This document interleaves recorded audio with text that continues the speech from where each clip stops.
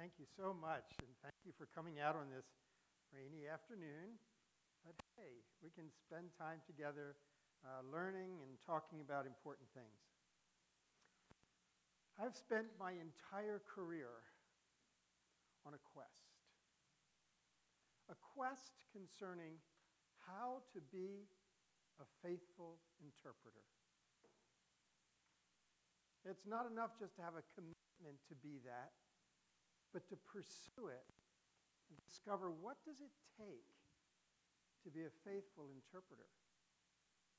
And of course, the more controversial the issue, the more important it is to have clearly in our minds what that requires.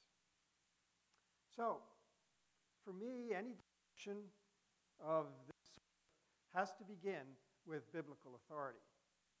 We have to try to understand what authority is and how it works. This will be brief, but it's an important foundation for what we do. Biblical authority works with the premise that we can be faithful interpreters and that we need to be faithful interpreters. Because if we're not, we end up doing our own thing, having our own thoughts, instead of trying to think God's thoughts after him. And so how do we go about doing this? First of all, we recognize that God's purposes are carried out through human instruments, human communicators. We call them the authors of Scripture. Authorship's a difficult issue in the ancient world since they really didn't have them. At any rate, these communicators of Scripture, God uses them as instruments for this communication. So what happens is God has purposes, but he carries them out through human writers. And that means that God's authority is vested in those authors.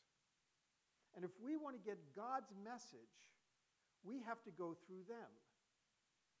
It may well be, of course it must be, that God has far more message than what he gave to an author. But we have no way of getting that except through these authors. So it's too negative a thing to say we're stuck. But in one sense, that's how it is. This is how it has to happen. And that poses certain obstacles for us to overcome. We find out then that the Bible, though it is certainly written for us, is not written to us. We're reading someone else's mail. It's written to them in a particular context and time. So it's not written to us. Now you kind of know that because even the most basic Bible reader knows that they're reading a translation.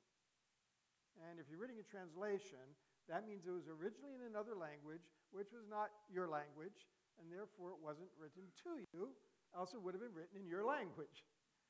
Okay, so it's not in your language, and furthermore, it's not embedded in your culture. It's in an ancient culture that goes along with an ancient language. So it is not to us. It doesn't make adjustments to us or to any other audience throughout time and history. It's to an Israelite audience. But yet, it's for us. So the message transcends the culture, even though it's culture-bound. That means that we have to try to immerse ourselves in that ancient world. We need to try to understand what I call their cultural river. Now, I'm going to spend a slide or two talking about this cultural river idea, because it's pretty important for trying to be faithful interpreters. So what's this cultural river thing all about? Well, we can start by thinking about our own cultural river. And as we describe that, we can come to understand the concepts. When we think of our cultural river, think of all of the ways of thinking that not only are popular or familiar, but that are fundamental to our Western culture in America in the 21st century. I'm throwing up a couple things on the screen that will remind you of some of these. We talk about things like freedom and rights, We also talk about things like democracy and capitalism. We talk about things like the expanding universe or natural laws. We talk about a social network, and we talk, right? All of these things are part of our cultural river. Now, the thing is, some of those things in our cultural river we might not like very much. For instance, maybe you've on occasion decided that you really don't want to be trapped in a consumerism and decided we're going to do something about it. How'd that go? We can resist it in certain ways, but the fact is we're in a consumerist culture, and it's very difficult to escape it. So there are aspects of our cultural river that we may resist. We might even feel strongly enough that we'll go thrashing upstream against the current, but that doesn't change the fact that we are indeed in this cultural river, and there's no changing that. And so we understand things through our cultural river. It's our grid, it's our filter. It's the way we think. Again, regardless of whether we like it or not. Now, the tricky part is that our cultural river is different from other cultural rivers that have existed throughout history. You look at medieval France, or you look at Byzantine Rome, or you look at Stone Age Borneo, right? Any place you'd look, you'd find very, very different elements. And it's very difficult to understand someone else's cultural river. We deal with that at Wheaton all the time. I have one class where I have a Chinese man, a man from Chile, a man from Palestine, and a woman. That's my class, those four. Wow, cultural river everywhere. So we understand this issue. What it also means is that when God had the Bible written, and it was written to someone in their language, in their culture, it was also written to their cultural river, not ours. Not only was it not written to our cultural river, it does not anticipate our cultural river. Now, certainly God could have done it differently if he wanted to. Somehow he could have built in all kinds of advanced or different information that would speak straight to us. But he didn't. The Bible is fully immersed in its cultural river. Now, what's the cultural river of the ancient world look like? Well, I'm glad you asked. When we look at the ancient cultural river, we find all sorts of different currents. And they're ones that we don't understand very well. Some of them we understand better than others. Some of them we've come to understand as we've been able to study the ancient world. And some of them we're still largely clueless about. But it's their cultural river. And the biblical text is written into this cultural river, not ours. Now, you're probably a little bit disturbed by imagining how this is distancing the biblical text from you. We don't like it. It doesn't feel comfortable. It feels like you're taking away my Bible. And it's not my intention to do that, but we have to be realistic about how we go about getting the information that God has put in the Bible, because it is supposed to be for us. And so we've got a challenge in front of us.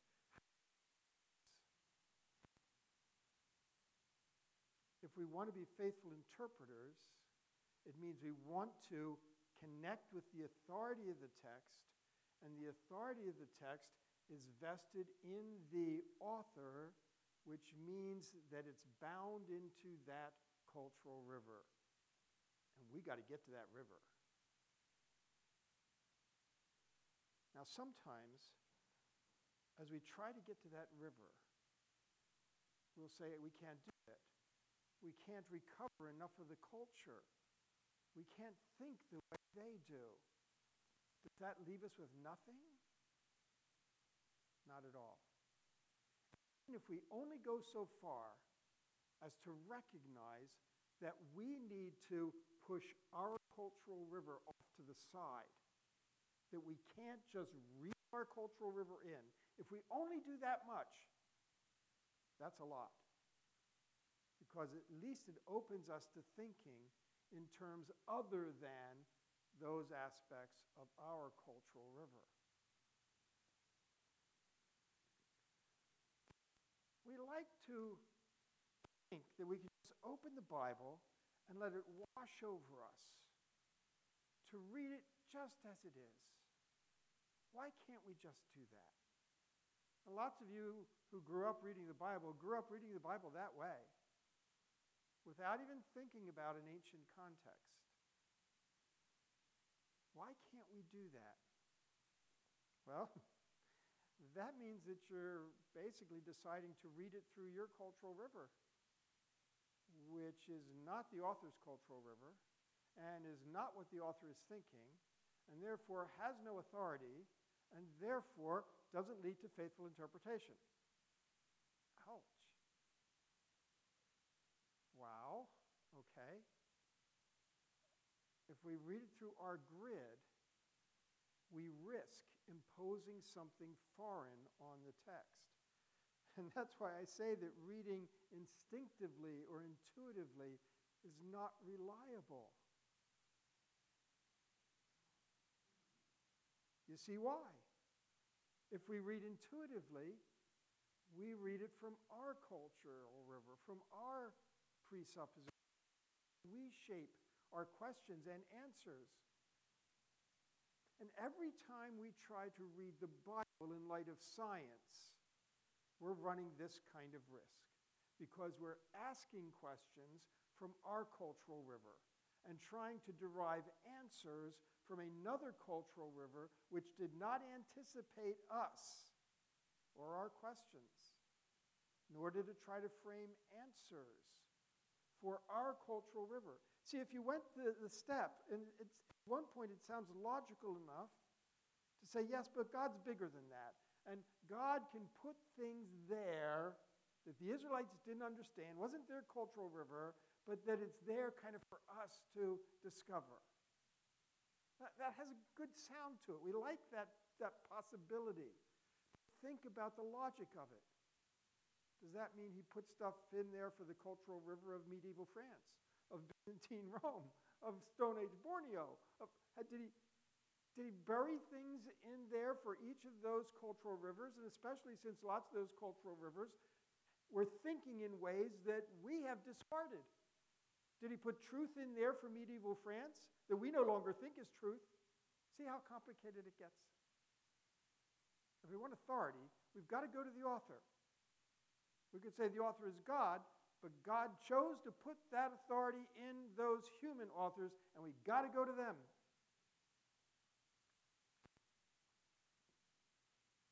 Submitting to authority means holding ourselves accountable. That's why we can't just read it as it is with our familiar default grid, because then there's no accountability. We can more or less say anything we want. Oh, the Spirit told me this. I'm not at all denying the ability of the Spirit to work, but the Spirit does not give us interpretation. The Spirit helps us apply what the message is. The Spirit doesn't enlighten us as to what the Hebrew means, what the ancient culture was like. The Spirit doesn't do that. We are responsible to be faithful interpreters. Then those interpretations are supposed to work into our lives. Help us be transformed to the people we need to be. That's the Spirit's role. So you can't just say, I'm just going to open the Bible and let the Spirit tells me what it means. It's not the Spirit's job.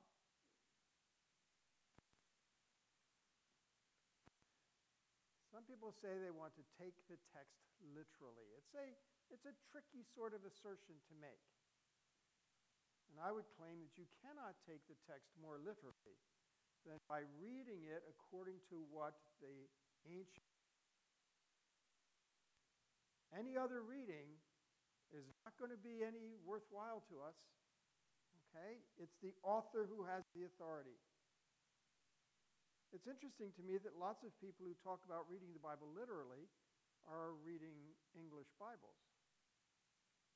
Does a literal reading of English Bible help us any? Somebody's already interpreted that to translate it, and translation is an imperfect science. To read an English text literally doesn't really get us where we need to go.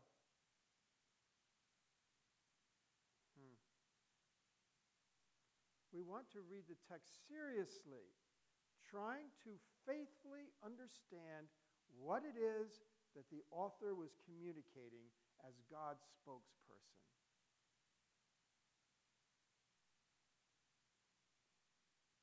So, the Bible in the ancient Near East. How do we approach all of this? First of all, there are some scholars today who try to persuade you that the Old Testament is indebted to the ancient Near East. They borrowed this piece of literature, that piece of literature, kind of put it through a round of the washing machine, cleaned it up, made it a little more Yahwistic and all of this, and that it's really an indebtedness that, in the end, takes away the inspired, authoritative nature of that text. I'm not interested in that. It's not indebtedness that we're talking about. It's embeddedness. The ancient world, that's where the Israelites are. They live there. They are embedded in that ancient world. Today somebody might say, eat, drink, and be merry, tomorrow we die.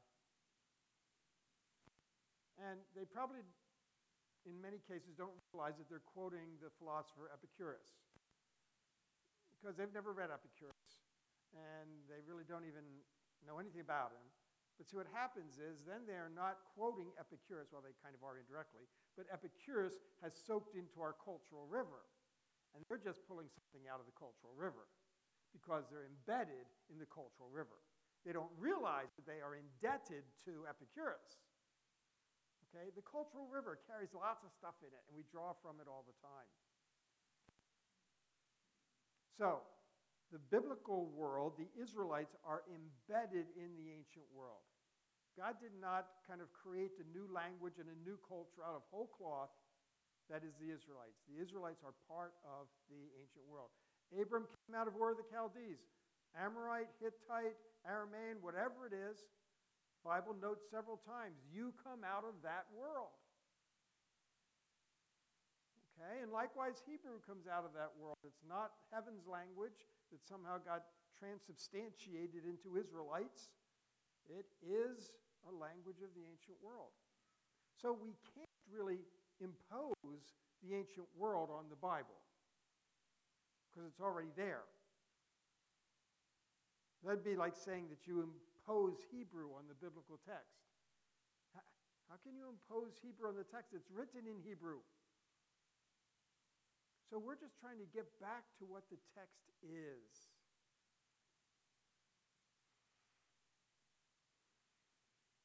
So ancient Near Eastern texts, and by the way, there's over 1 million of them. We've got loads of ancient Near Eastern texts. Ancient Near Eastern texts can prompt us to think thoughts that are not our cultural river, but are their cultural river. Ancient Near Eastern texts give us access to the cultural river of the ancient world. And in the same way, then, it provides windows so that we can glimpse that world and start to try to think the way that they do.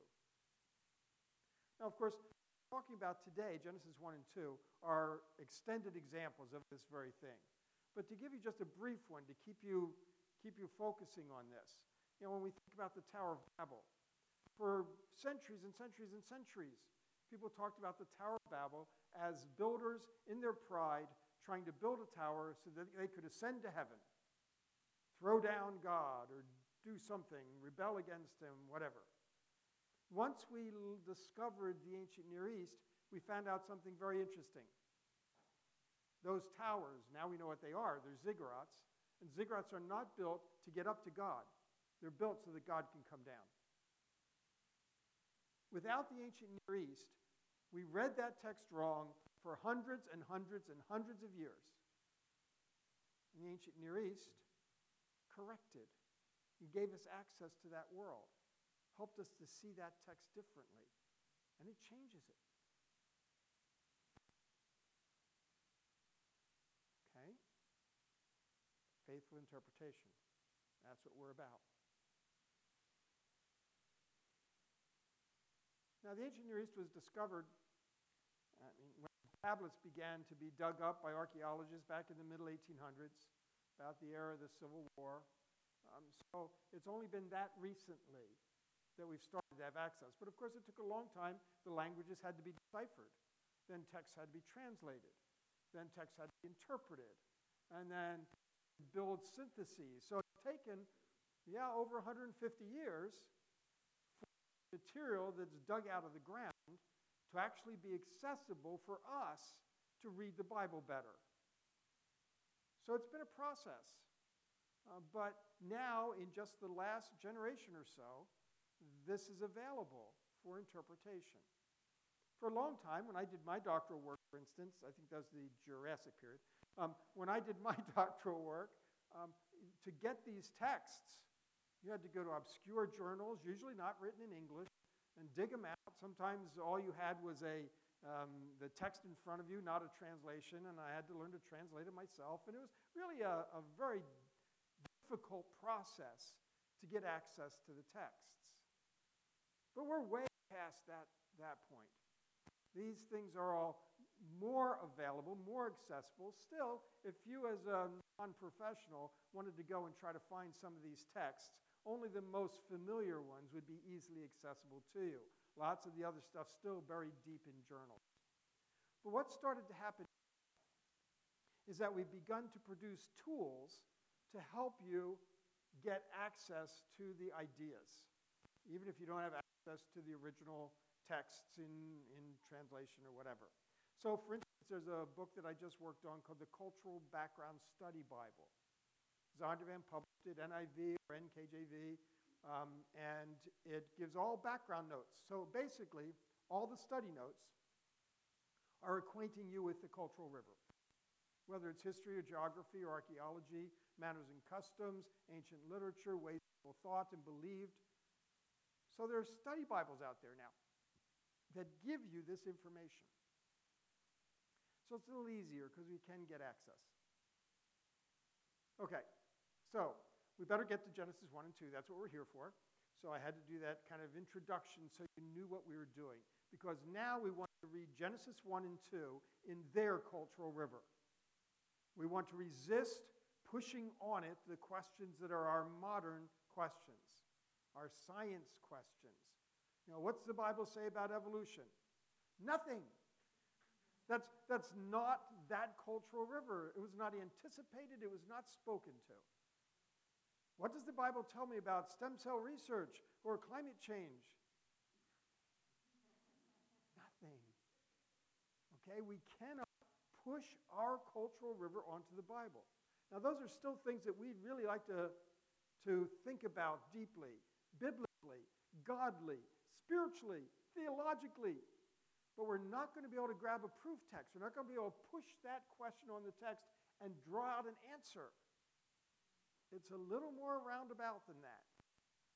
Okay? So let's get at it some with Genesis 1 and 2. So my proposed thesis, we have to start with text analysis. That's where I always start.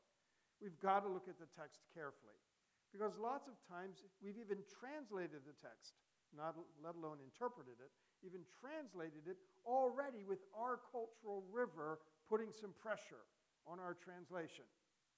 Okay, we can't let that happen. Okay, so text analysis. So, when we open our Bibles and we open up to Genesis chapter 1, and we're reading about day 1, and we read that, so God called the light day, and the darkness he called night. And we just read right by it, because we've read this 123 times. And that's just in the last year. And it's very familiar to us, and we don't even stop to think about it. We think least about those passages which are most familiar. And that's not always a good thing. Okay, so we read that and we skip right by it, and we never stop to ask ourselves a very basic question. That is, why didn't God call light light? What do you mean he called the light day? They're not the same thing. Day is not the same as light, and light is not the same as day. And certainly if you're thinking in terms of physics, it's the same. I mean, we don't open the text and say, particle or wave theory. Come on. I mean, obviously the Bible's not going to talk about such things. But why does he name the light day? Well, that's because, of course, in the ancient world, as is logical, they associated light with the day. But what is it that God's really creating here? The thing he's creating is the thing that he names. Because naming in the ancient world is an act of creation.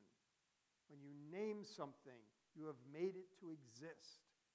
So it's important to say, what is it that God is naming? That'll tell you what the focus of the day is. And of course, you know exactly how that goes down. He names day and night. On day one, God creates day and night. Light is just kind of the means of getting there. And it's not light per se like we would think in physics. What is day relative to light? Day is a period of light. So God called the period of light day. That makes sense. You move back to verse 4, and it says God separated the light and the darkness. Well, that's a problem. From a physics standpoint, you can't separate them. They're not together, and one's the absence of the other, and that won't work at all. But to distinguish a period of light and a period of darkness, that's what he's doing. Because then he calls the period of light day and the period of darkness night. So he's distinguishing them. Remember, at the beginning, it was all darkness. And so then we move back to verse 3, and it says, God said, let there be a period of light. There's darkness. Let there be a period of light. And God distinguished them between periods of light and periods of darkness. And the period of light he called day, and the period of darkness he called night.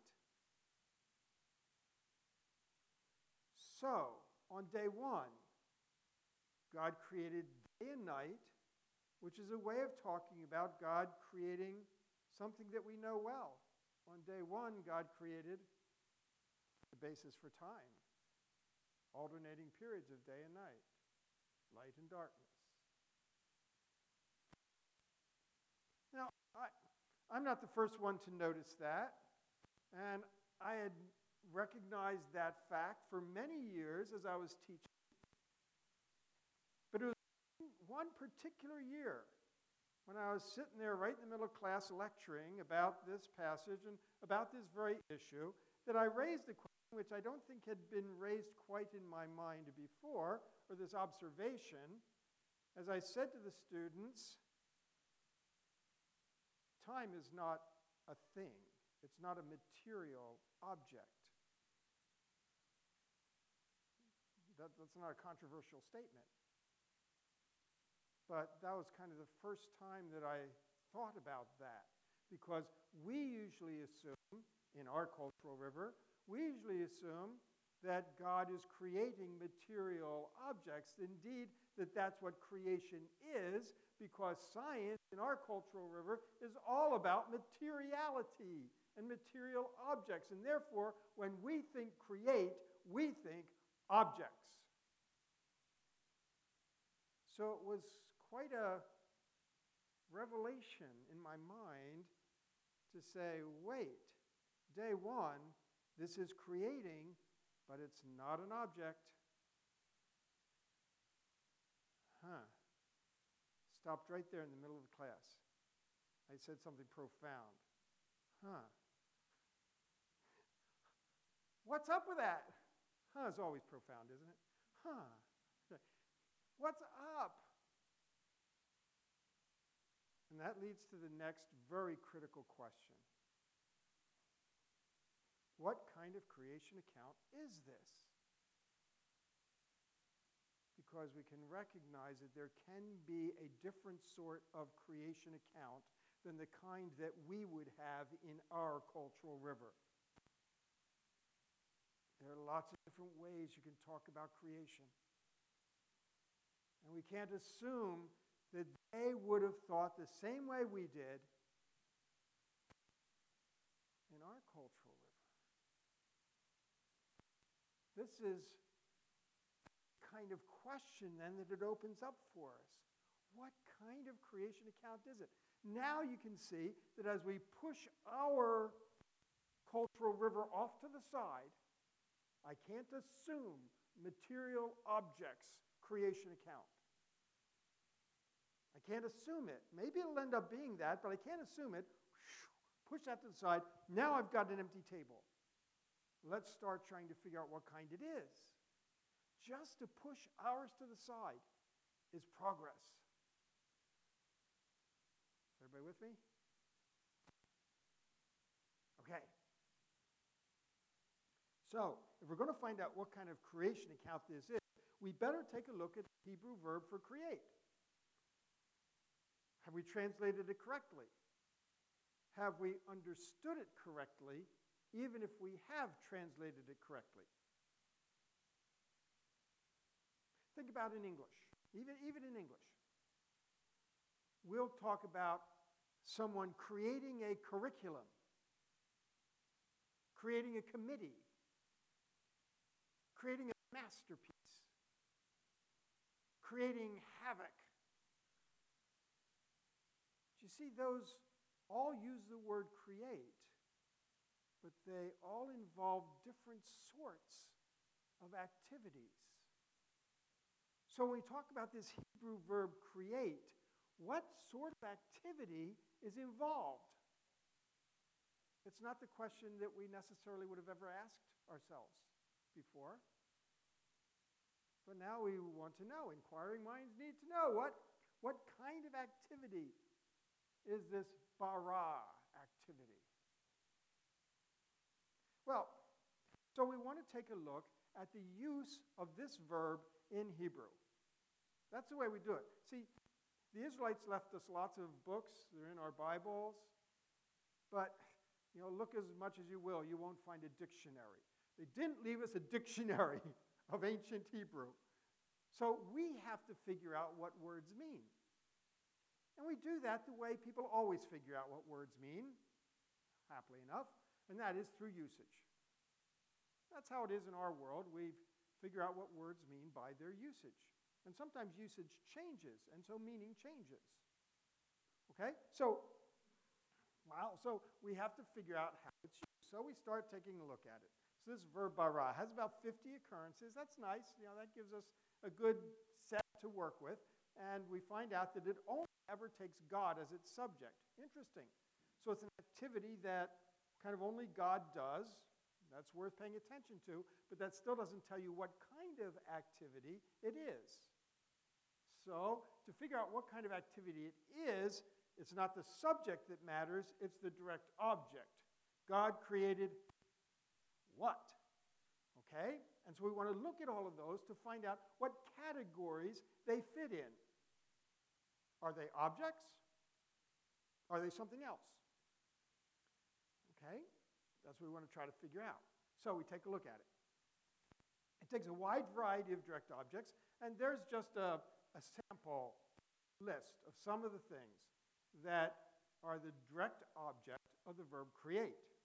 And I picked these out particularly because they show us very clearly that we're not necessarily dealing with material things.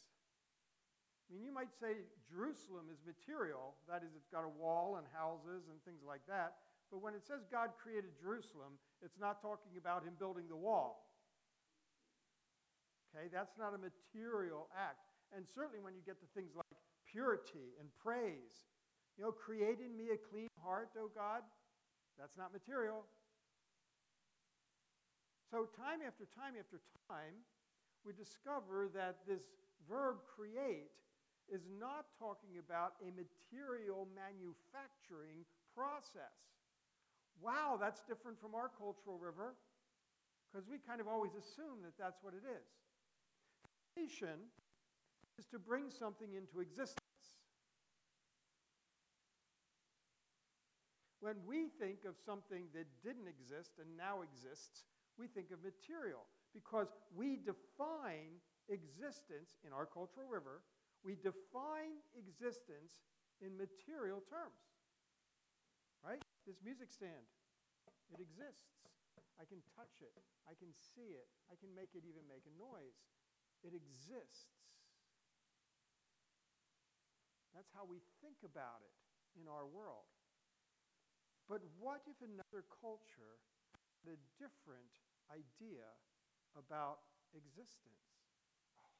Now, this is really getting wild and crazy, isn't it?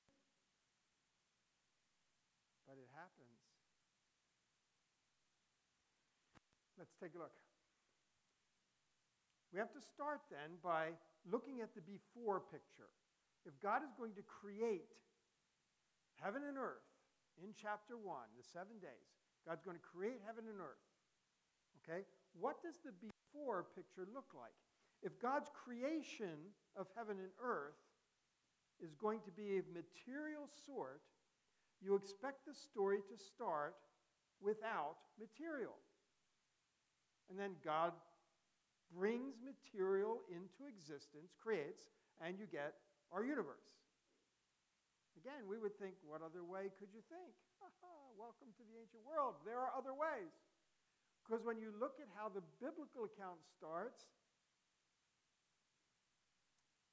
now the earth, verse 2 tells us, the earth, where'd that come from? See, verse 1, in the beginning God created the heavens and the earth. That's not a verse where God did anything. That's a verse that tells you what the whole chapter's about. So, in the beginning God created heavens and earth. Let me tell you how he did it. Okay, that's verse 1. So the beginning of the story is verse 2. Now the earth, whoa, it already has the earth there.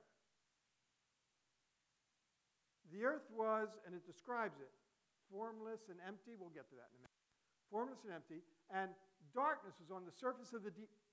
The deep? Where'd that come from? You can see that the biblical account is starting with some of the material players already on the stage. It's like the lights come up and some of the cast is already standing there doing stuff.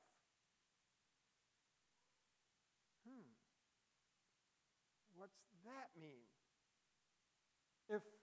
If this isn't an account of material creation, what else could it be? What other definition of existence could you possibly have? Okay, so the starting point is not lacking matter. The starting point is lacking order. That's what those terms formless and empty refer to. In fact, darkness and sea are elements of non-order in the ancient world. They're not evil. This pre-ordering scenario. It's like when you move into a new place, right? Apartment, condo, house, whatever, and you bring in all your boxes. And there it is. Non-order. Your life is in boxes. Nothing set up the way it needs to be in order to work, to function in your house.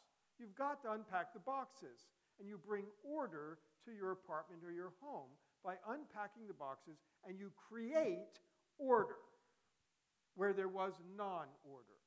That's more the picture of what we have in this text. The cosmos is non-order. And so God is going to create by bringing order, because in the ancient world, something does not exist until it is given a role and a function in an ordered system. So tohu, the word they translate formless, when it's used in the Bible, describes something that is lacking purpose, lacking function, It's non-ordered. Nothing is done. Nothing's working. In Egypt, they actually have a description, the non-existent. And the non-existent is used to refer to the desert, to the ocean, the cosmic waters. For the Egyptians, those do not exist. Welcome to a different cultural river. They define existence differently. And if create means to bring something into existence, then they're going to understand creation differently. And the word creation is still the right one. It's just the concept of existence is different. We could have never figured this out on our own. We get this information as we read the ancient Near Eastern texts. And those texts lead us to look at the biblical text more carefully, because you'll see that I did not derive this idea about bara from the ancient text. I derived it from the biblical text, from paying more attention to it and understanding options as they exist in the ancient world. So, as we continue to think of the proposed thesis, what does this creating order have to do with? You could see that that changes a lot about what is being affirmed, communicated. Remember, when we are trying to be interpreters, we want to understand the claims of the text. That's what carries authority. What claims is the text making? If we're misrepresenting those claims, then we're not being faithful interpreters, and we have to think again. What are the claims the text is making? If their idea of creation has to do more with order than with material, we need to try to think through that and see what we get. So, in this ancient focus on order, existence is defined by having a function, a role and a purpose in an ordered system. That's summarizing what we've said. Not by having a material structure. So when God keeps saying it's good, it's good, it's good, he's not talking about the material, he's talking about the order. That is, it's working the way that it should. The word good here is not the word for perfect, and it's not a moral category. This is a morally perfect world. It is an order category. It is optimal order that has been achieved. Of course, later on in chapter 2, he says it's not good for man to be alone. Order has not yet been achieved. So even there we have that focus. So Genesis 1, I would suggest, provides an account of functional origins, or about the origins of the ordered cosmos. So Genesis 1 is about God bringing order into the midst of non-order. That is the creative that exists throughout the ancient world. We see it everywhere in their literature.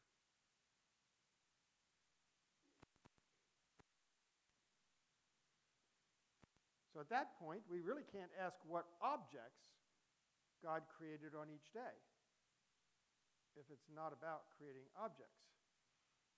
Naming and separating are all the ways that order is established. Let me give you an example. We've got a room in our house that was built to be a dining room.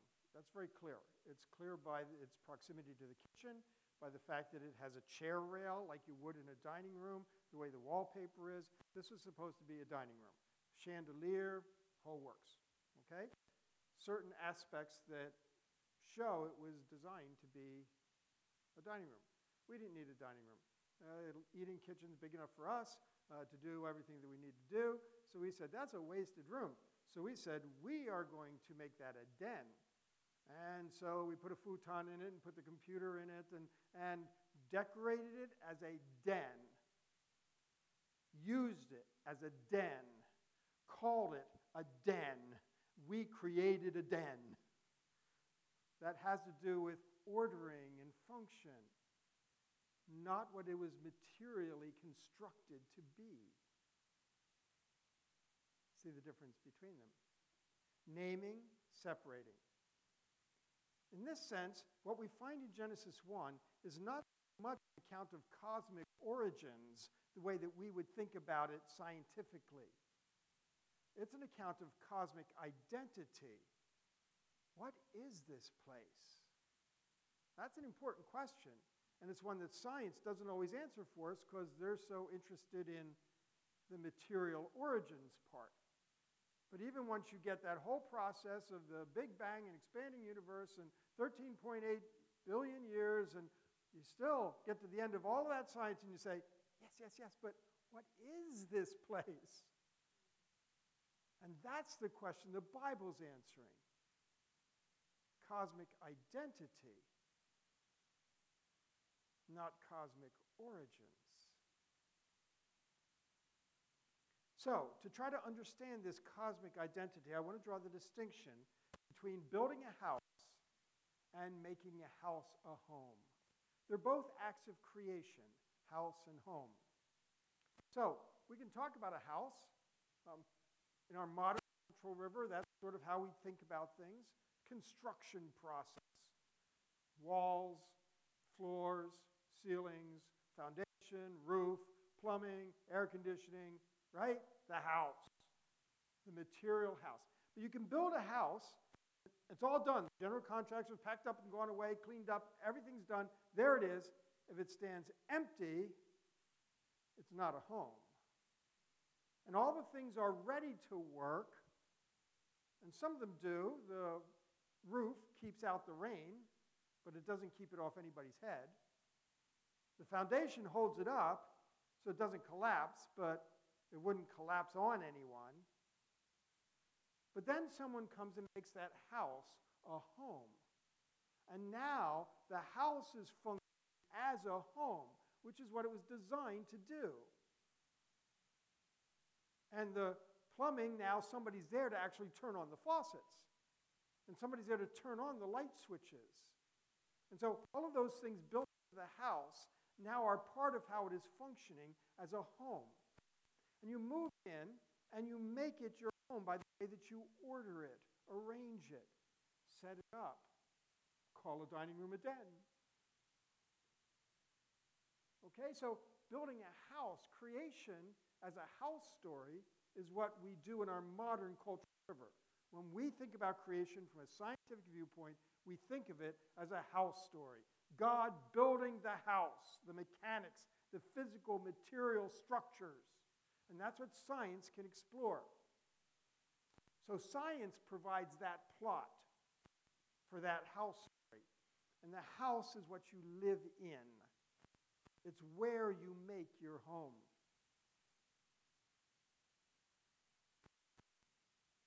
But then how about home?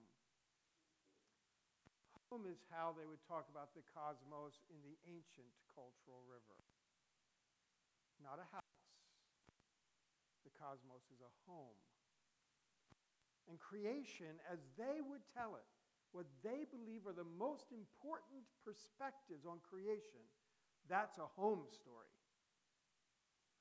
How this cosmos became home. And in this sense, it's not science that provides the plot, it's theology that provides the plot. Home is where your story comes to life. I got that out of a home insurance commercial somewhere, but it made sense. I mean, it works. Okay? Home is where your story comes to life. So we use a house to make a home. A house functions as a home, but making the home is a different act than making the house.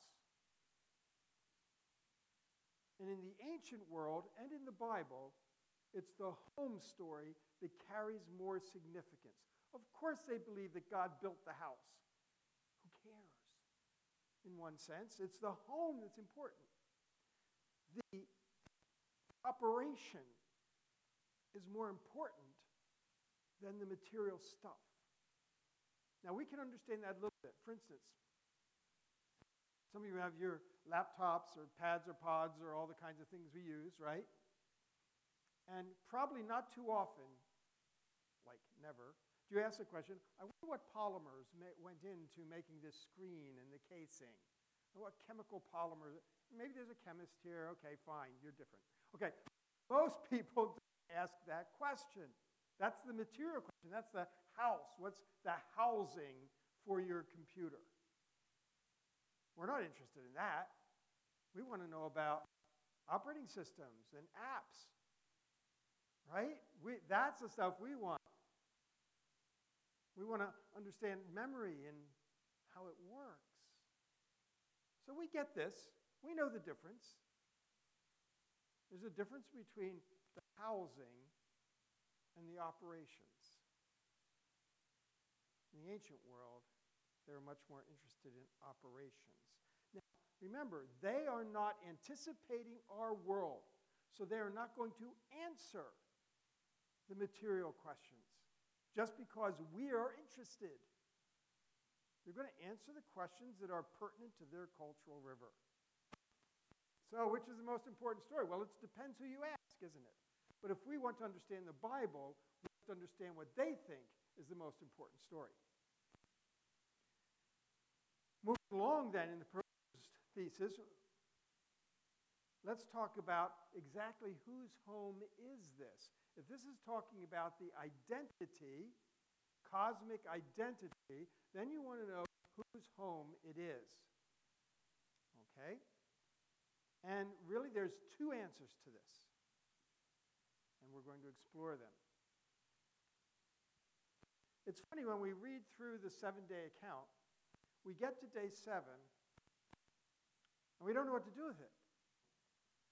Because when we're reading creation account as material, as objects, we get to day 7, and we say, oh, there's nothing being created here. What's this doing here? And so we want to know, why would God need rest? What's up with that? God doesn't need sleep or downtime. Okay, and what in the world does that have to do with creation anyway? And so we get baffled and confused by day 7. So much so that it's fairly common for people to talk about the 6 days of creation. Wow, change to the text. It talks about 7 days. And in fact, we're going to find out that if we make it 6, we're missing everything. In the ancient world, gods rest in temples.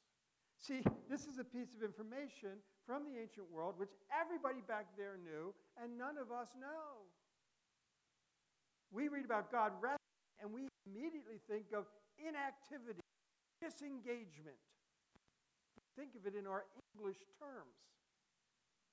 But all through the ancient world and in the Bible, God rests. And that is not inactivity, and that is not disengagement. God rests in his temple, and temples are built for gods to rest in, and that is not just something passive. Temples are the command center of the cosmos. When the God takes up his seat, his residence in the temple, he rests on a throne where he rules. That's way different from how we normally think. In the Bible, when God gives rest, think about it. God tells the Israelites he's going to give them rest on every side. That doesn't mean naps or leisure time. Security, safety in the rule of God. He tells David, I've given you rest from all your enemies. When there's none of those problems, you can live life. You can engage in life without all of the wild cards, with all the problems. And so God brings rest to his people. When God himself rests in the temple, he has taken up his rule. He is done ordering. He's got it all ordered the way he wants it. And so now he sits down to rule. It's like when you have the first 100 days for the president. He spent the 100 days getting his cabinet all in order, setting up his administration, getting everything set up, right? Ordering. And when that's all, done. Now he sits at the desk of the Oval Office ready to run the country. That's the concept of rest. You've completed the ordering, and now you're ready to live. You've emptied the boxes, unpacked them, set up your house. Now you're ready to live in it. That's rest. God ceases his ordering to take command. So here we have it in Psalm 132. Let us go to his dwelling place. You can see temple there, right? His footstool, that's the ark.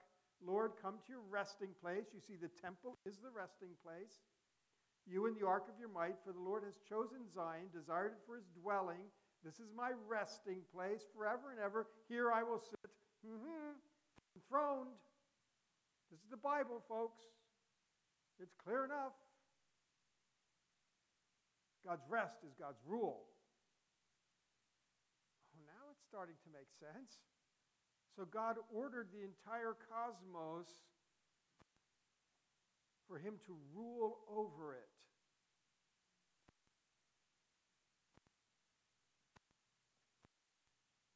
People are the climax of the 6 days. I say that because as God sets up each stage, he doesn't order it to meet his own needs. He has no needs. He orders it to meet their needs. Okay, so the cosmos operates for them. Remember day 4, sun, moon, and stars. For signs, seasons, days, and years. Signs, seasons, days, and years don't mean anything to rocks or stars or rock stars. Oh, wait, never mind. Rocks or stars or trees. It means something to people. God doesn't need signs, seasons, days, or years. That's people. It's set up for people. But rest is the main goal of creation. And so God takes up his residence in this world. That's what its identity is.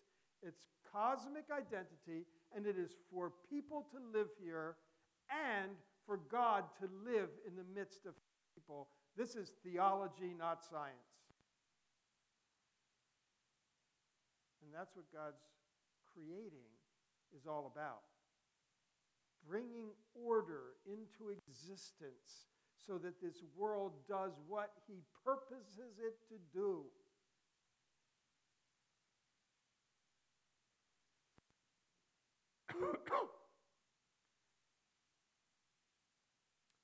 God has a vision statement for the cosmos. God has a mission statement for humanity. And these texts open that up to us. It's not science. And if we think that somehow it's dictating science to us, we've misunderstood the cultural river idea. Resting expresses control over an ordered system. It's engagement, not disengagement. The rest God gives is not the opposite of activity. It resolves unrest. So this is a text of cosmic identity. It's a temple text. Because everybody in the ancient world, the minute you mention God resting, they think temple, because that's where God's rest. So Genesis 1, the 7 days here, never mention a temple. But God rests. Bingo. We don't know that. They all knew that. So this is a deep reality, not of a scientific nature, not even of a historical nature, though that's not to say it didn't happen, but it's a metaphysical reality. So when we think about the 7 days, see, for lots of people, this involves then the question of the age of the earth. 7 days, the age of the earth. How long are the days? Are they day ages? Are they 24-hour days? So that we can tell a scientific question, how old is the earth? Now, the word day here suggests that it should be a 24-hour period. I agree with that. The question, though, is what's happening in these 24-hour periods? Is it something material? If it's not, then the length of the days has nothing to do with the age of the earth, because the age of the earth is a material scientific question. Okay? So discussion often concerns the age of the earth, but if we think in terms of temple building, God rests as a temple. If we think in terms of temple building, okay, think about Solomon. Solomon spends 7 years building the temple. What then? When he's finished, there it stands, all done. Is it a temple?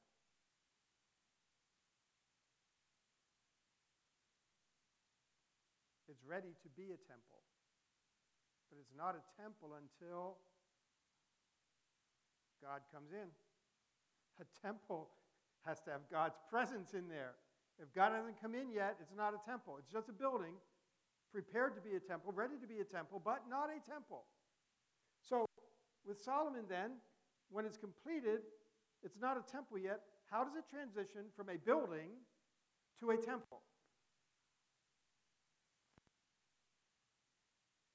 A dedication ceremony, an inauguration ceremony, which takes 7 days. Inauguration ceremonies for temples, 7 days. That's not to build the building. That's not the material phase, so to speak. That's the dedication, the inauguration, to recognize the mission statement, to understand the identity of what's going on. You can see that the text is talking about something far different than the questions we tend to raise when we have science on our minds. If the 7 days is like a temple inauguration, then objects are not in those 7 days. And therefore, this doesn't have anything to do with the age of the earth. The 7 days has nothing to do with the age of the earth, regardless of how long you think they might be or not be. If the materials are not being manufactured in those days, then age of the earth is not a discussion on the table. The ancient world wouldn't have cared about the age of the earth, and the biblical text is not affirming anything about the age of the earth. That's our cultural river talking, not theirs. So, vision statement. I need to keep moving on here. It's 3:05. So, now we need to move to the second part. That part is all in my book, Lost World of Genesis 1. That's over there at the table, and that has that element in it. This next part is Lost World of Adam and Eve, also over at the table, and we'll deal with some of the things that we're going to do now as we move to chapter 2 of Genesis and talk about. We'll have time for questions at the end. I'm going to try to wrap up by 3:30 so we have plenty of time for questions. Okay? So that just gives you an idea of where we're going. Okay, so when we talk about Genesis 2 and 3, again, we've got certain questions that we need to raise. First of all, a question concerns this Adam fellow. Okay? Now, Adam is a Hebrew word. Adam is a Hebrew word. It occurs 34 times in Genesis 1 through 5. Whoops. And these are not Adam and Eve. Eve is also a Hebrew word, as is Cain, as is Abel. These are Hebrew words. Therefore, it cannot possibly be their historical names. I'm inclined to think they are real people in a real past, but these are not their names because the names are Hebrew. And Hebrew did not exist as a language until after the time of Moses. That means these names are given to them by Israelites. They're not names that they called each other. Adam wouldn't have called Eve, Eve, and Eve wouldn't have called Adam, Adam. Honey and sweetie, do you think? Nah, probably not. So, we have to already understand that something important is going on. Okay, so they're given by Israelites, suited to their role, and sometimes they occur without a definite article. English definite article is the, as you know. Okay, so sometimes they are without the definite article. 5 times it then suggests a personal name. But they're all kind of late in this section, chapters 4 and 5. Other times as humanity generically. God created humankind, male and female, right? It's just generic. Most of the occurrences in chapters 2 and 3 are with the definite article. If it has the definite article, it cannot be a personal name. Hebrew never puts definite articles on personal names. Okay, so when it refers to him as Ha-Adam, Ha is the definite article in Hebrew. Ha-Adam, you can't translate it Adam. It wouldn't have a definite article on it. Okay, it's the same as English in that way. You know, we don't refer to each other with the on front of our name.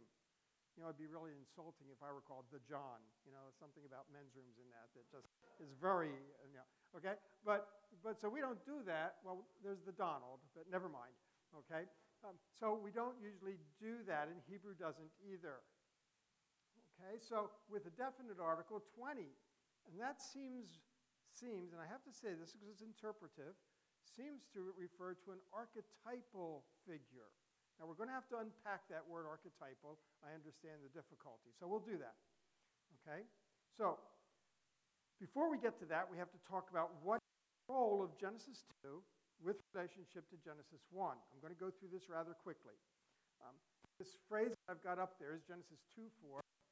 This is the account of the heavens and the earth. This is a literary introduction. It occurs, it's used 11 times through the book of Genesis, although other times it's not heavens and earth. It might be a personal name, Terach or Abraham or Isaac or Jacob. Okay, so these are the divisions of the text.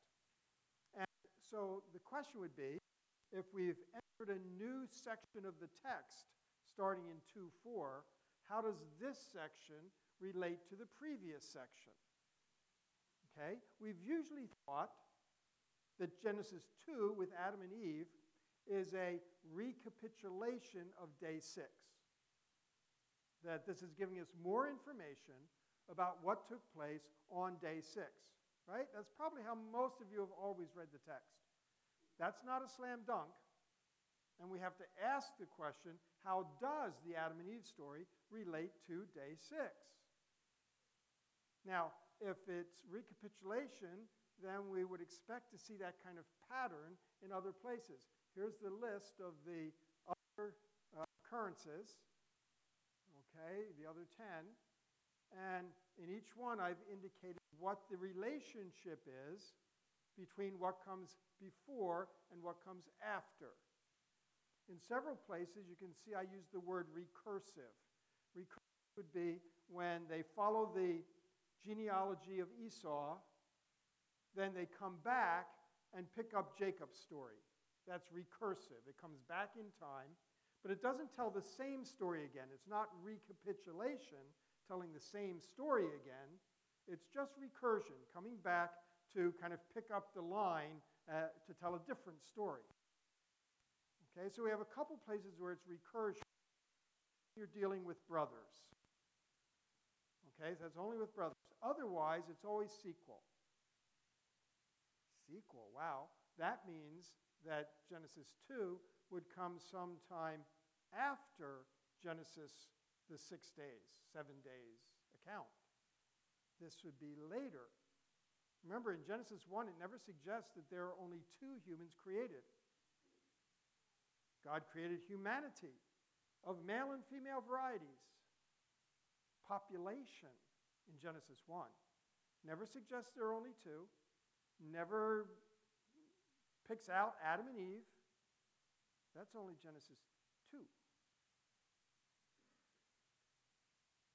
So none of these are recapitulative, so we should assume that flat out. You'd have to prove it, because there are other options.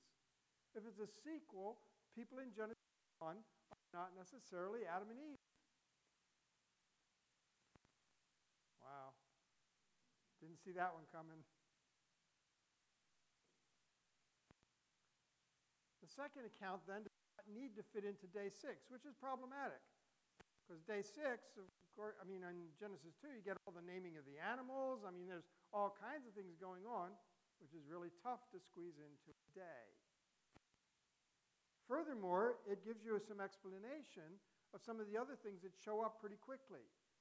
For instance, if there's a population in Genesis 1, and if later on Adam and Eve are part of a population, then we don't have the problem of where Cain met his wife in chapter 4, which was a problem. The sister thing never worked for me. I don't know about you, but wow, really? And when Cain says, now everybody who finds me will kill me, who is he talking about? Come on, Mom, Dad, stop. Right? Who's he talking about? That they're going to kill him. And then he builds a city. You can't build a city for yourself. That's a man cave. I don't know the Hebrew word for that. But at any rate, so all these passages make us think there's a population around here. Now, if that's true, just to consider it as a working hypothesis, arguable, but if we think about it, then we have to ask the question, well, then what significance are Adam and Eve? If they're not the first and only, what are they? Now, there's a good question. But we never would have thought to ask it before or to even try to answer it if we were only reading about human biological origins. Maybe we shouldn't be. Keep going. Okay, so archetypes. It's the word I've introduced here. Let's make sure we can unpack this. Okay, in an archetype, anything that's archetypal pertains to everyone in the category, not just to individuals. So anytime when we can detect something in the text where it's talking about all of humanity, or all men, or all women, that's archetypal, not uniquely, distinctively individual. So the names, Adam and Eve, okay, they have some archetypal aspect to them. Humanity, life, okay? Let's think about I've got an example. It was on the internet, I found it, and some guy was interviewing a bunch of second graders. And so he said to them, what are mothers made of? It was just intriguing to hear the kids give answers.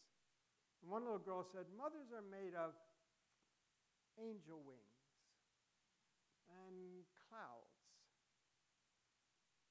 and dreams and a little bit of mean. Now, even though she might be basing her answer somewhat on her own mother, the fact is that's not the question. The question is about mothers as a class. And she understood right away the archetypal nature of it and talked about the archetypal mother, what mothers are made of.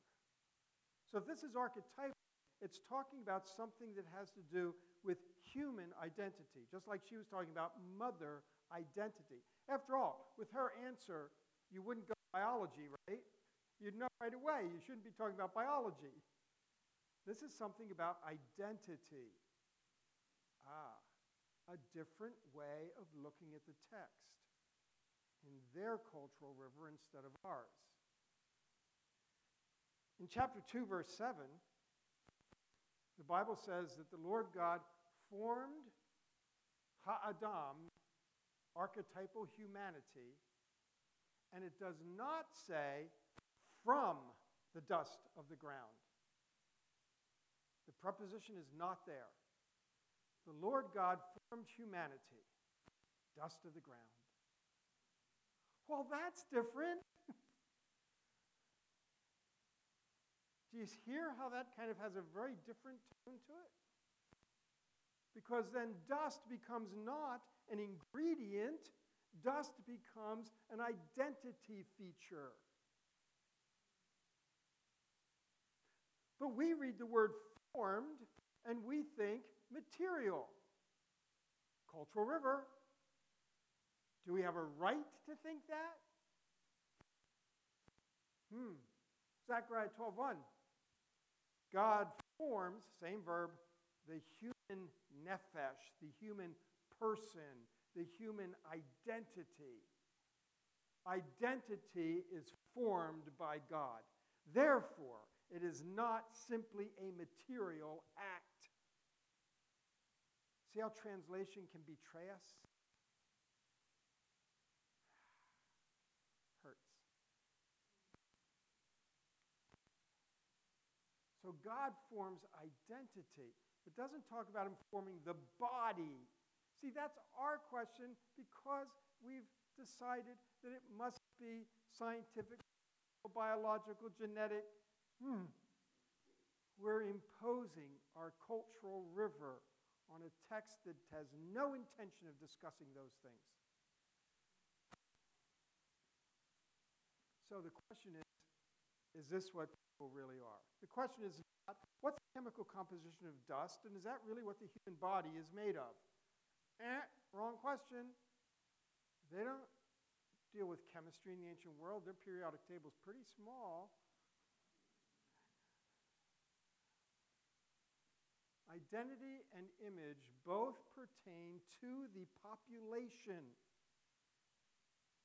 So dust of the earth, is not just something about this guy that Israelites called Adam, that everybody else is different. Dust of the earth is all of us. And it's our identity, not our biological origins. Image of God is identity, human race. I would not talk about myself or any of you as the image of God. Humanity is the image of God. It's sort of like I wouldn't call myself or any of you the body of Christ. All of us are the body of Christ together, not individually. We are not individually the body of Christ, and we are not individually the image of God. Those are population, archetypal descriptors of who humanity is. Dust of the ground, image of God.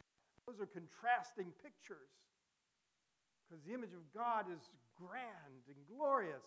Dust of the earth is mundane and frail. And we're both. This is an account of human identity. So even Genesis 3:16 through 19, I won't go into that. That's archetypes. Interestingly, and not surprisingly, excuse me, ancient Near Eastern accounts of humans being created are all archetypal, always. So this fits very well in the ancient cultural river.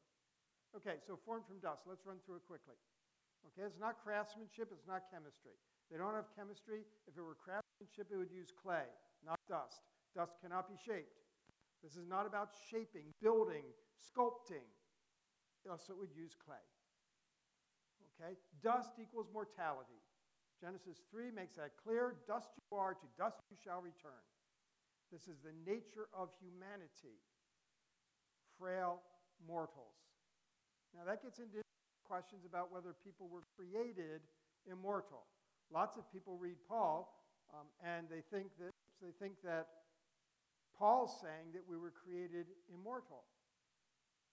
But no, that can't be so because Paul's read his Bible and he knows precisely what it says, and therefore he's not fooled because immortal people would need a tree of life. There's a tree of life in the garden. You know, if they already have immortality, they don't need that. You might as well make a tree of feet. Oh, already got some. You know, it's life is something they don't have. So there's a tree of life in the garden available to them. Okay, but what happens when they sin, they lose access to the garden, they lose access to the tree of life, and therefore they're subject to death. Since they don't have the remedy, they don't have the antidote, they're subject to death because of sin. Oh yeah, that's what Paul says.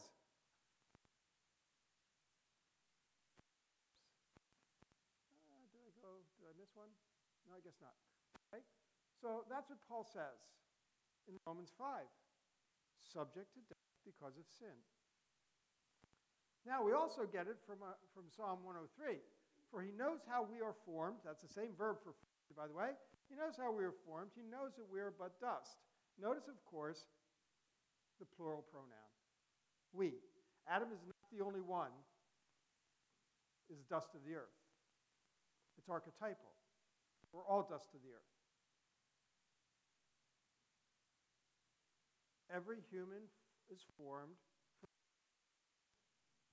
Just keeps going in and out. Okay?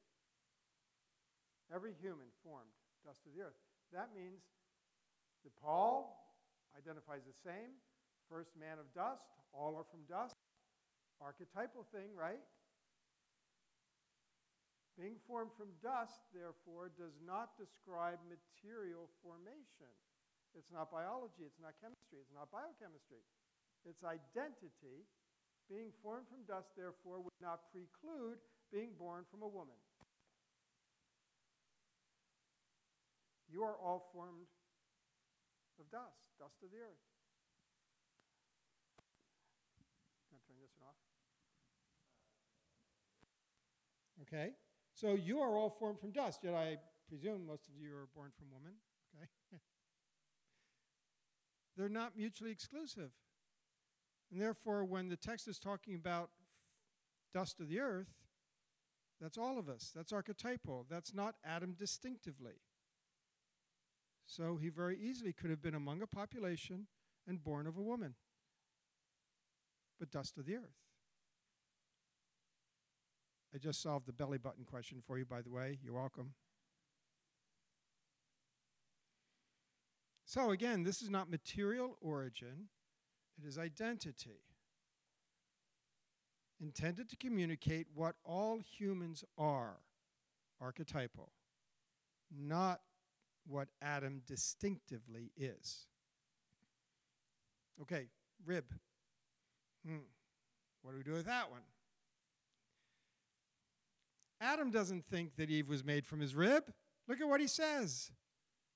Bone of my bone, flesh of my flesh. Flesh of my flesh. That's not just a rib bone. So, what we ought to do is say, let's take a look at all the places in the Old Testament where this word, they translate rib, selah, where that word refers to anatomy, and figure it out. We're done. This is the only place. It's the only place it refers to anatomy. It occurs lots of other times as an architectural term for one side of a pear. That suggests that God took one of Adam's sides, and he's only got two of them, cut in half, took one of Adam's sides and built woman from that side. Now you'd say, well, that's pretty dramatic surgery. Did you catch yourself? Why in the world would an ancient Israelite text be thinking of surgery? They don't even know what surgery is. Adam in a deep sleep. Oh, that's anesthesia. Really? Cultural River. Excuse me, ma'am, your Cultural River showing. Oh, okay, we have to be careful. Okay? So he's put in a deep sleep. This is not for anesthesia. What does this deep sleep refer to? We look at other places where it occurs, and at least several places. I'm going out in this one too. Yeah, I don't know why. At least in several places, it refers to a visionary experience. Okay, Abraham in Genesis 15, God puts him into a deep sleep, preparing him for a vision. Not something that's actually going to happen to him. So Adam in a deep sleep is being prepared for a vision. In that vision, he sees himself cut in half. He says, boy, I'm glad I'm dreaming. He sees a vision of him cut in half, and the message of that vision has to do with human identity. Man and woman, same stuff. Philosophers would say ontologically equal in essence. Same stuff. And that's what the vision shows him. Now, what is all this about with man not being alone? God's not concerned that he might be lonely. This is not psychological. Oh, poor guy, he's all by himself, needs companionship. That's not what this is talking about. It's not talking about reproduction, else he wouldn't have gone sending him naming the animals. What is it about? Well, it's about a task. Then all of this, it's not good for man to be alone, comes right after God assigns Adam his peculiar task. This is distinctive. Adam is told that he is to serve and keep in the garden. Genesis 2:15. We often read those as if they are agricultural work, okay, and that they're doing gardening stuff. But we've misunderstood the passage. The Garden of Eden is sacred space. God is there. It's a temple. And who works in a temple? Priests do. And what do priests do? All through the Pentateuch, they serve and they keep. This is Adam and Eve preserving sacred space. So if we ask the question, what makes Adam and Eve unique, distinctive in this population? It's this. They are given a role in sacred space. They are to be priests. And it's both man and woman working alongside of one another as allies in that task.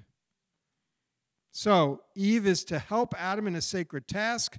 As priests, they are representatives of that population. That's different from an archetypal representation, okay, because this does distinguish them out. And it's kind of like the way Israel is a kingdom of priests. So we shouldn't think of them as priests, meaning they're offering sacrifices. They're priests as representatives in sacred space, guarding and protecting the nature of sacred space. So, if the details of forming apply to the archetypes, we have no information about the forming of individuals. We have nothing scientific or biological that's going on here. Archetypal identity does not negate the existence of the individual. That is, I still believe Adam and Eve are real people in a real past. It's just it gives us something different from the biological picture, where we have to imagine them being the first and only. The appropriate question then, is this what people really are? Dust, side, is this what they really are? Not, is this how biological origins really happened? Okay. So, the message of identity. Human identity, okay, so we're told that God created people with mortal bodies. Relationship identity, the role of serving in sacred space, relating to God in that way. Ontological identity, we're different from the animals. None of the animals would suffice. Okay, and gender identity, divided into male and female, and would seek out family relationships. These are the identity features of Genesis chapter 2. So, how should we think? It's important to recognize what the biblical claims are and what they are not. We should accept those who may have differences of opinion. Again, all of the issues of evolution and age of the earth, scientific questions, all come into this. And we have to recognize that different people might come with different ideas. Acceptance of science does not require rejection of the Bible or faith. If the Bible is not addressing, making claims about those scientific issues, then that's not the question on the table. Science can be accepted right alongside of the Bible, and it's very important theological, archetypal, identity-oriented affirmations. So, when we think about Bible and science then, we should recognize that there's a difference between agency and mechanism. The Bible is interested in agency. God did it. God's the active one. It never talks about exactly what level of agency he might have. Was it direct? Was it indirect? Was it what? Tacit? Was it ultimate? What was his involvement? Doesn't say. God spoke and it happened. That's not a statement of mechanism. That's a statement of agency. God's the one who does it. And that's no matter how the science works out. Science is interested in mechanisms. That's what science wants to study. The Bible doesn't care about mechanisms. However it worked out is how it worked out. God did it. If evolution works out, God did it. If Big Bang works out, God did it. God did it. Agency. Mechanisms, that's for science to explore. The Bible doesn't say anything about mechanisms, and science cannot say anything about agency. Science can only talk about cause and effect in a natural system. They can't talk about agency, purpose, things like that. So in this case, the Bible and science are talking about different things, agency and mechanism. God has made us to be more than what he made us from. That's an important thing to recognize. Whether you think we came from some primordial soup or from some line of primates or from some long process or straight from dust, God made us to be more. It's funny, some people say, well, don't tell me I'm from a primate. I said, so being from dirt is better? How's that work out for you? Okay, God's made us more than what he made us from. And that was true of Israel. And it's true of us as Christians. God made Israel more than the ethnic stock they were from. He called them to be his covenant people. God makes us more than what he called us from. Some of us, Paul says, were murderers and thieves and adulterers, but God changed you. He brought you up out of that. We are crucified with Christ, and we find new life in him. We are a new creation. We no longer live, but Christ lives in us. He has made us more than what he made us from. And we get so interested in talking about what he made us from in our cultural river that we forget what he made us into. Those who can be the people of God in his image, doing his work.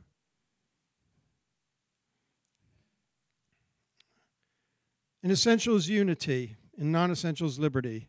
In all things, charity. Unfortunately, that does not characterize this conversation in the church today.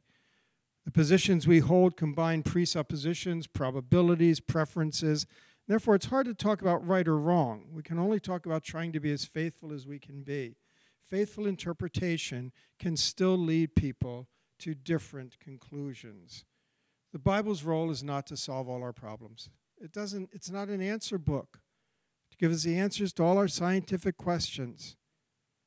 It works in its cultural river, doing what God intends it to do. It reveals God's plans and purposes and how we can participate in them. And so as we seek to be faithful interpreters, we can see that the task before us is a little bit different from what we sometimes have understood it to be. Science and the Bible do not inherently conflict, and that even goes for something like evolutionary theory. There's a whole group of Christian scientists in a group called Biologos who truly believe that evolutionary creation is the way to think, that God created through the evolutionary process. For them, evolution is not a godless system. And for any scientist who says that it's godless, it only means that that scientist has tried to take God out of it. Science cannot be godless. It can't say anything about God because it's dealing with mechanisms in the natural world. So there are plenty of people today who accept all of the basic conclusions of science and still are very strongly committed Christians. So I hope that helps us to get some new information on the table to think about. Again, I'm not here as an evangelist to persuade you of my way of thinking. I'm here to put information on the table that some might find helpful. So why don't we take a quick stand-up break, a stretch, if anybody has to quick run to the restroom, but we'll start the Q&A as soon as we can.